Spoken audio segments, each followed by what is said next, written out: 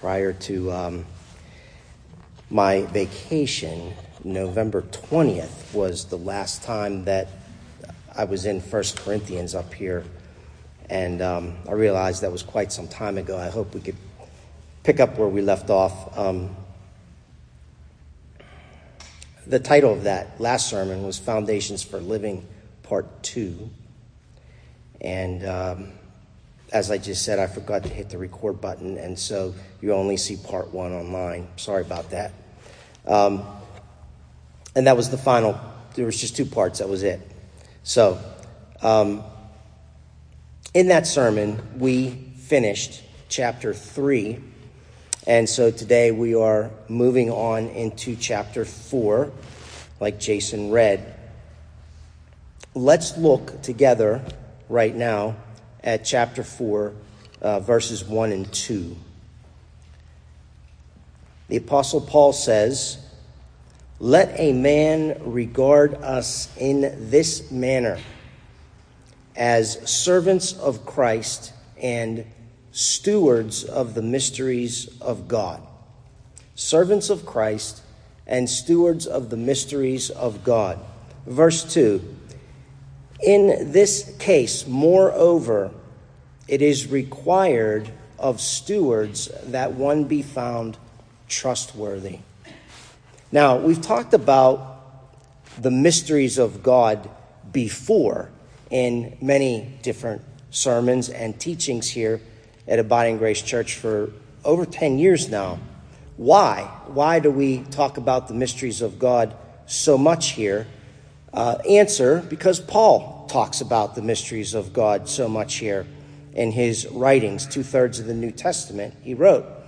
As a matter of fact, the mysteries that Paul speaks of, listen carefully, these mysteries, plural, not singular, because we could say the mystery, singular, Paul refers to as the gospel, but there's mysteries that he's referring to here, which is plural. So the mysteries that Paul speaks of culminate into one foundational summation of all things, okay? And that is the gospel of our Lord Jesus Christ. I'm going to say that one more time so that we got that, because the whole sermon hinges upon that. The mysteries that Paul speaks of, they culminate into one foundational summation of all things, and that is the gospel of our Lord Jesus Christ. Now flip back, if you would, to chapter 2 of 1 Corinthians. When we look at chapter 2, beginning in verse 1, Paul says, "And when I came to you, brethren, I did not come with superiority of speech or of wisdom, proclaiming to you the mystery of God, for I determined to know nothing among you except Jesus Christ and him crucified." Superior speech? No. Worldly wisdom? No. Sold out arenas, smoke machines, and pyrotechnics? No. Just Jesus Christ and him crucified. That's it. That's everything, church. Everything that has been called or can be called a mystery in Scripture, that's it. Jesus Christ, him crucified, his cross. That's what it all comes back to.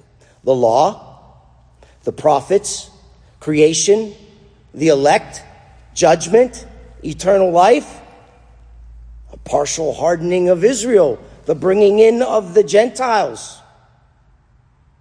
We shall not sleep, but we will be changed. The profound mystery of Christ and the church, as Paul calls it in Ephesians 5. All of those things, okay, make absolutely no sense at all by themselves. They only make sense in Christ. Does that make sense?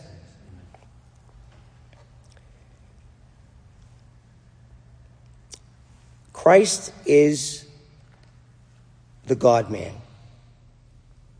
God manifested in human flesh to die as the final, perfect, atoning, sinless sacrifice for our sins. Then, and only then, when we understand that, do we understand these mysteries that Paul was speaking of.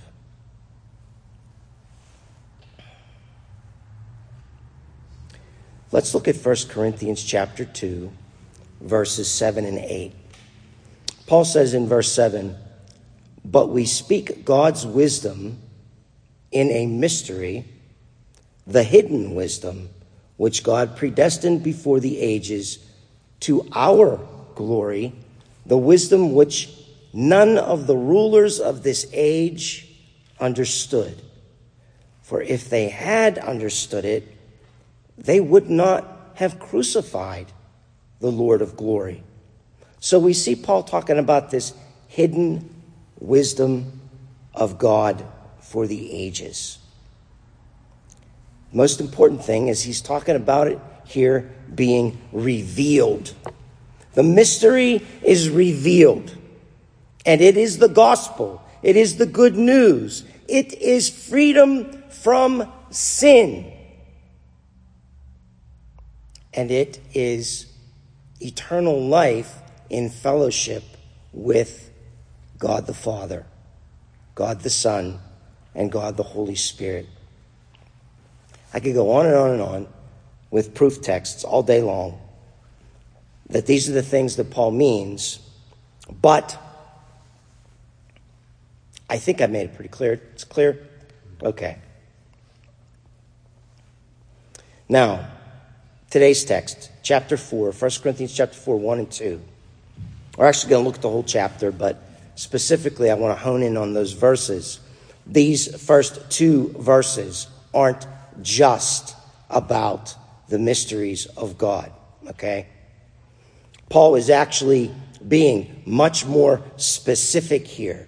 He's talking about us being trustworthy stewards of the mysteries of God and us being servants of Christ. That's the specificity. And he makes this very personal with the Corinthians right out of the chute. How does he do it? He says in verse 1, "Let a man regard us in this manner." In what manner, Paul? Let a man regard us, not me, us, in this manner, as servants of Christ and stewards of the mysteries of God. Who is the us that he's talking about here? Well, if we read the rest of the chapter, we will see plainly that Paul and his cohorts had come upon some unfriendliness in Emmer Hills in 1 Corinthians. Okay? Paul was being judged and he was being criticized by some of the people there in the church at Corinth. Typical church folk, right? Judgment and criticism. Have you ever met opposition in a local church? Now, I know that you haven't in this church because we are all perfect like this. We're perfect here at Abiding Grace. Unfortunately, the opposite is true. I could tell you stories about Christians, and I'm sure you could tell me stories about Christians who, in the name of Jesus, would make your blood boil. But that wouldn't be very uplifting, so we're going to skip that, all right? Paul's being judged and criticized here, and the first thing that I want you to see is that this is a little bit different because it's the Corinthians. And when I say that, what I mean is their sins are out there for everybody to see.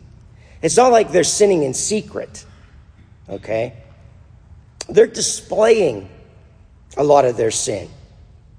And they have a problem with Paul, okay? which brings us to the second reason. Paul wasn't just your average Christian. We need to understand that. He was the celebrity evangelist of that time, of that day. And he was the founder of their church. He planted this church. I mean, come on. Show some respect, you ingrate Corinthians. That's probably what I would have said if I was Paul. And as we will see, Paul did end up telling them that in a nice way, sort of. So in verse 2, Paul tells them that it's required for stewards of the mysteries of God to be trustworthy. That's a requirement. Paul's not talking about trustworthiness in the sense of, hey man, can you keep a secret? If you promise to keep a secret, I want to tell you something about so-and-so. That's not what's going on here in this church. What's going on here is this, verse 3. Paul says, but to me, it is a very small thing that I may be examined or judged by you. In other words, who do you think you are judging me? It's a very small thing. Okay? Then he goes on, or of any human court for that matter. Not only are you not going to judge me, it's no big deal if you do, he's saying to the Corinthians, but it wouldn't even be a big deal if any human court judged me. Then he says, look, I don't even judge myself. As a matter of fact, he says in verse 4, only the Lord can judge me. Then in verse 5, he says, you shouldn't be trying to judge anything before the time in the first place. What's the time? What time, Paul? Before the appointed time, he says. The appointed time when Christ comes back to judge everyone. When? On that great day. The day of his second coming. The day of judgment. The day of the Lord. There are so many phrases for this same thing in the scriptures that you can't miss it. He's talking about judgment day, the day of the Lord. It is at that time, and only at that time, that Christ will bring to light, Paul says, all of the things hidden in the darkness, and he'll disclose the motives of men's hearts, and then each man's praise will come to him from God. So he's teaching them to prioritize here what it is that they're talking about and what it is that they're actually accusing him about in this letter. So, and we'll see more of that as we go on. In essence, Paul is saying, I don't fret that you're judging me or criticizing me. It's God's judgment, okay, that counts, not yours. Now, I'm not going to read verses 6 through 8 in the interest of time, but suffices to say, if you look at them, refer to them, it is here in these verses that Paul uses a little sarcasm, okay? Probably due to his utter shock and disbelief as to how arrogant the Corinthians had become. And in verse 6, Paul is conveying their attitude that they thought they had basically arrived. He's referring to their attitude, or they thought that they had basically climbed to a status of reigning kings. This is his sarcasm. They felt that they didn't need Paul or Apollos or Cephas, etc., any of Paul's cohorts they didn't need. Paul responds by warning them to color within the lines and stay on their own side of the road. He says, don't go beyond what is written. Then he quotes 3 Old Testament warnings about boasting. In other words, he's saying, don't boast, don't boast, don't boast. As it's written in the Old Testament. That's what I mean by staying between the lines. Paul's purpose here is to try and put a stop to the damaging effects of arrogance in the Corinthian church. Then Paul expresses his disdain for their haughty view of themselves. How many of you have ever had a haughty view of yourself? I know I have. In verse 8, Paul sarcastically expresses his desire that they would wait for him to catch up to them. He's like, oh man, you guys are so great. Wait up. Let me catch up to you. Since they thought that they were so far ahead of him and his companions from a spiritual standpoint. In the previous verse, if you look at verse 7, Paul tries to set them straight a bit by asking them. He says, in what regard are you superior? For what do you have that you didn't receive? And if you did receive it, Paul says, why do you boast as if you hadn't received it? If anyone has a right to say these things to the church at Corinth, it's Paul. They were well aware, folks, of his resume, and yet he still had to wrangle with them about his qualifications. And most of us certainly do not have the resume that Paul had, we the people. So Paul sets out in verses 9 through 16 to try and make the church see that he's still the right man for the job. I mean, just put yourself in Paul's shoes for a minute. He gives birth to this church, sweat and blood, and he worries about it. He prays for it, most likely on a daily basis. And he still finds himself having to convince them that he's legit. And the job that he was applying for, by the way, was to be their spiritual father. Look at chapter 4, verse 15 of 1 Corinthians. He wants to be their spiritual father. He actually is their spiritual father. He's trying to convince them that he is. He told them in verse 15 that in Christ Jesus, he became their father through the gospel. Shared the gospel with you, you got saved, I'm your father in Christ.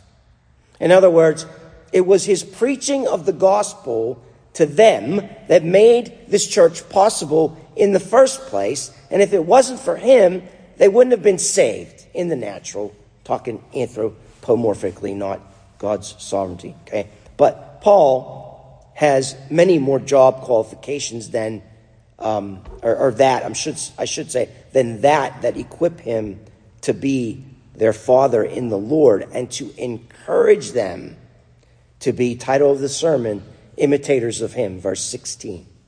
Look at 4:16. He not only wanted to be their spiritual father, but he wanted them to be imitators of him. Let's call this part of Paul's resume life experience.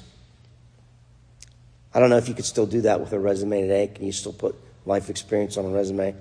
Back in the day, you could. Okay, you can even get college credits in the eyes of the company that you were interviewing with if you had certain life experience. Anyway, different lifetime for Mike. I'm going to read from the Amplified Bible, okay, which I've never done from the pulpit that I'm aware of. And I'm doing it because I really want you to get the meaning of these words in their fullest sense. The Amplified Bible, for those of you that don't know, expands upon the Greek, but it does it in English. And so that you get the full effect of the meaning and the full effect of the words translated into English. And if you would, please, humor me, okay? Close your eyes to heighten your sense of hearing and imagination. And as I read this, try to picture this in your mind, okay? Paul says, beginning in verse 9, "For I think God has exhibited us apostles at the end of the line, like men sentenced to death, paraded as prisoners in a procession. because we have become a spectacle to the world, a show in the world's amphitheater, both to angels and to men. We are regarded as fools for Christ. But you are so wise in Christ. We are weak, but you are strong. You are highly esteemed, but we are dishonored. To this present hour we are both hungry and thirsty. We are continually poorly dressed, and we are roughly treated, and we wander homeless. We work for a living, working hard with our own hands. When we are reviled and verbally abused, we bless. When we are persecuted, we take it patiently and endure. When we are slandered, we try to be conciliatory and answer softly. We have become like the scum of the world, the dregs of all things, even until now. Then Paul says this in verses 14 through 16. I do not write these things to shame you, but to admonish you as my beloved children. See that, father, children? Verse 15, for if you were to have countless tutors in Christ, yet you would not have many fathers. For in Christ Jesus I became your father through the gospel. Therefore I exhort you, be imitators of me. I'm just going to stop there for a second and interject something.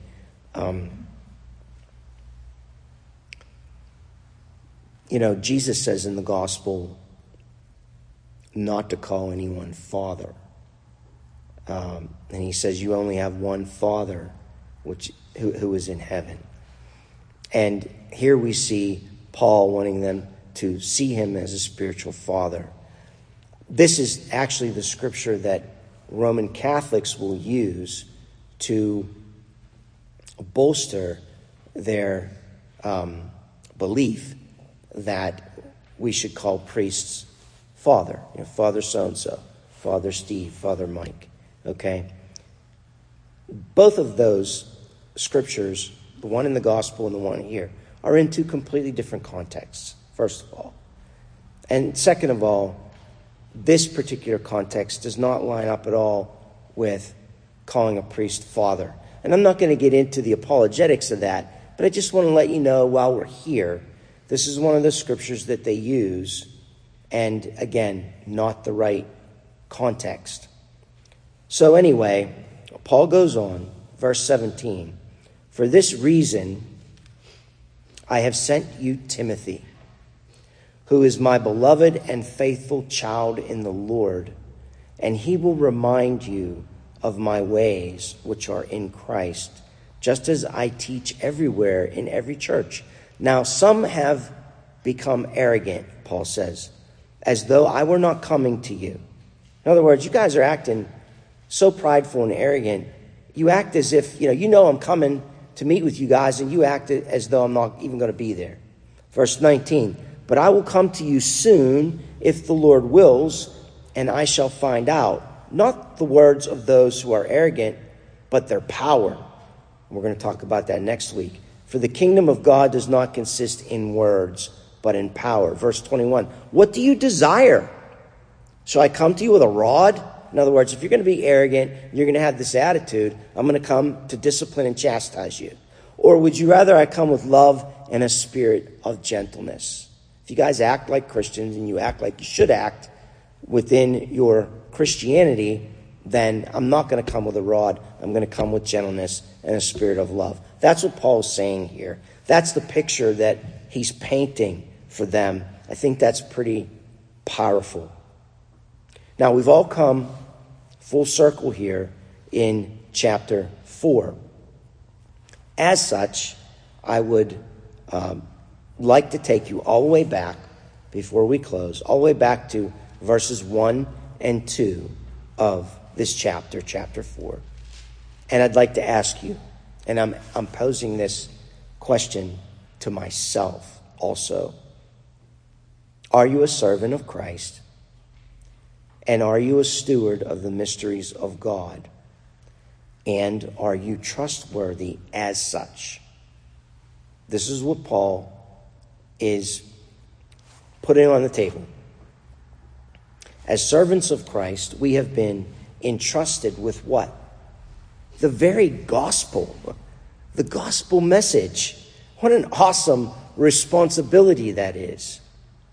As stewards of the mysteries of God, we have become, in essence, his estate managers. That's what that means in Greek. Steward. Estate manager. And as we close here this morning, let's take a look, if you would, at how God defines these responsibilities in his sacred word. And please keep in mind, this is a very, very serious business that we're about here. Paul and his companions were ready to sacrifice their lives for this business. And in fact, many of them did just that. They died a martyr's death for the gospel of Jesus Christ.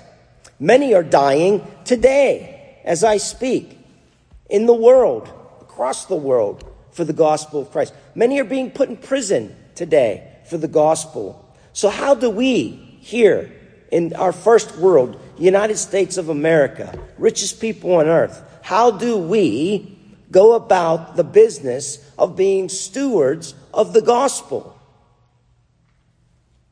I believe that the first thing we need to do is show evidence of a changed life. To those of you who are born again, you've put to death the old man.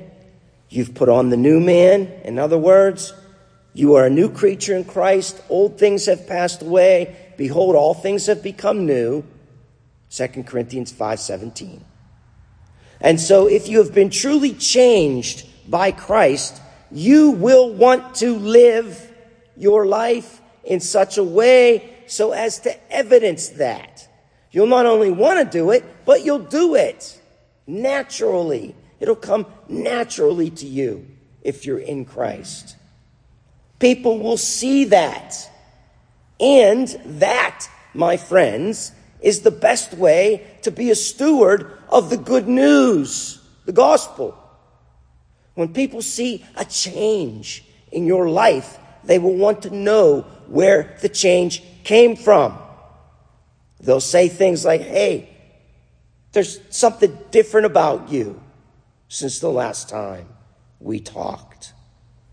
Hey, I notice you don't swear like a sailor anymore. You used to swear like a sailor. Or else they'll say, dude, let's go and get lit. What do you mean you don't get drunk anymore? Or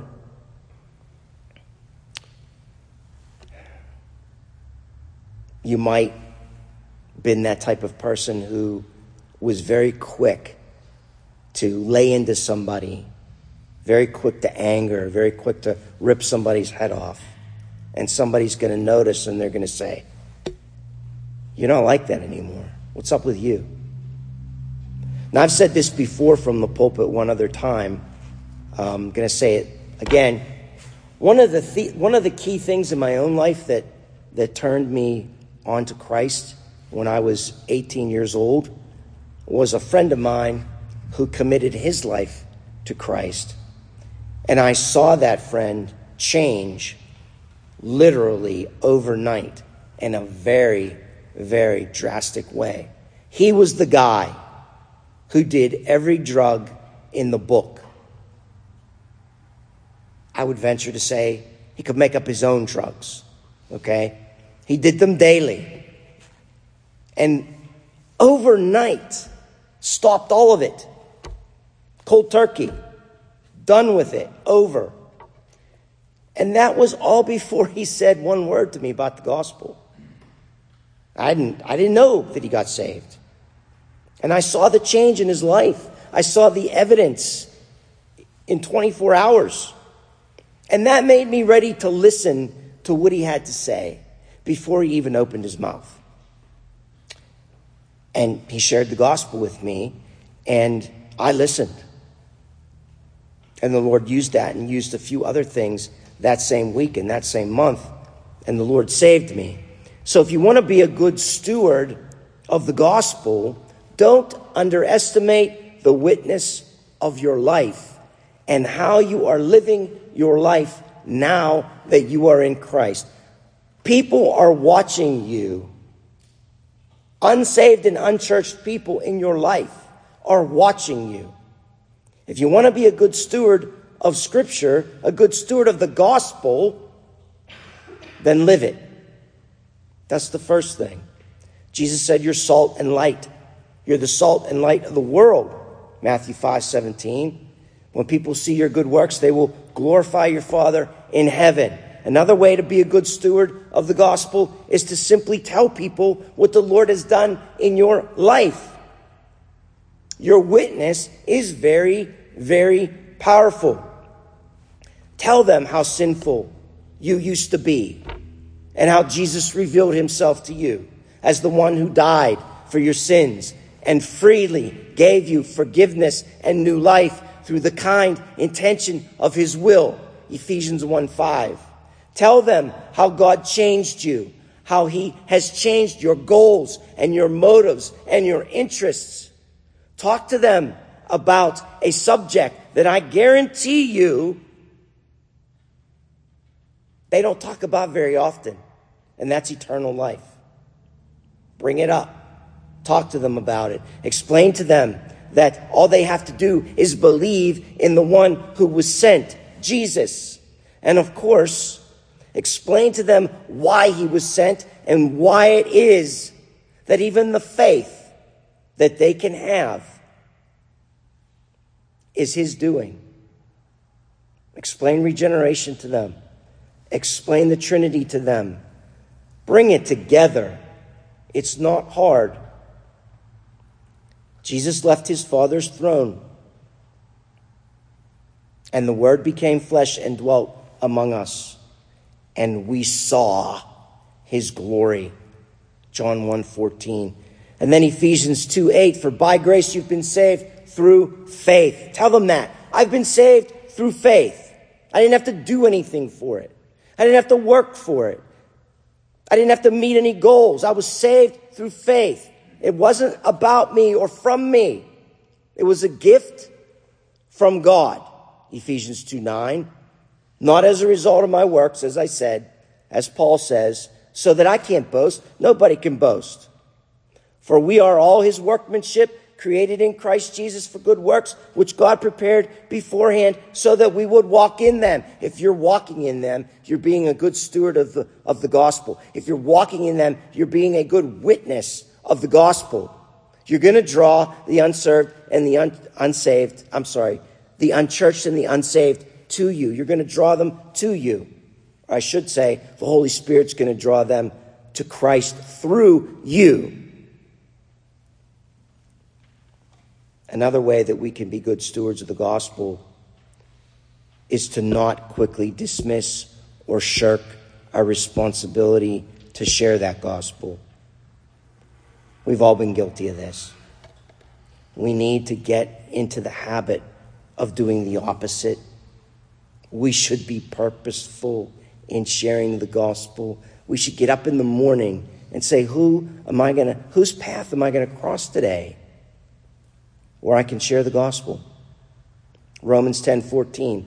How then shall they call upon him in whom they have not believed? And how shall they believe in him who they've not heard? And how shall they hear without a preacher? And how shall they preach unless they are sent? Just as it is written, how beautiful are the feet of those who bring glad tidings of good things or good news. Like Paul, we need to pray that the Lord will open up a door for us to share the gospel today with someone. Colossians 4:2-6. And that goes like this. Devote yourselves to prayer, keeping alert in it with an attitude of thanksgiving, praying at the same time for us as well. Paul asked them to pray for him. Paul also asked them to pray that a door for the word would be open for him. Not this scripture, but the previous. But this one, I'm sorry, not the previous, but this one. Praying at the same time for us as well, that God will open up to us a door for the word so that we may speak forth the mystery of Christ, for which I have also been imprisoned. Imprisoned. Think about that picture. That I may make it clear, Paul says, what I ought to speak. Here's Paul, okay, planting all these churches. His life's been completely turned upside down.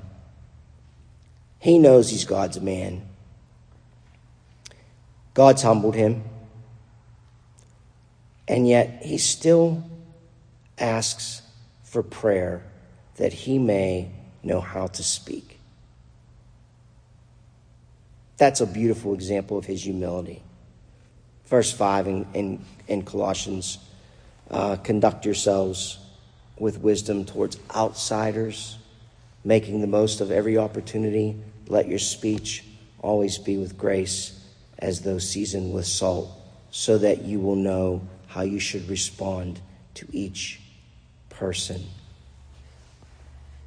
All of these different ways in which we are taught in Scripture to be good stewards of the gospel and to be good stewards of our witness, all of those are laid out in detail so that we are left with every piece of the puzzle.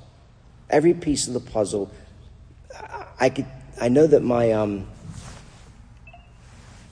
my grandson gets very agitated when he gets a new puzzle and there's a piece missing in the box, which happens more often than you might think. We don't have that problem here. Paul makes it abundantly clear how to be good stewards of Christ's gospel and of our witness. He makes it very, very clear. So for the sake of time, we have to stop here. I wanted to get through chapter 4, but we're not going to until next week. Let's pray.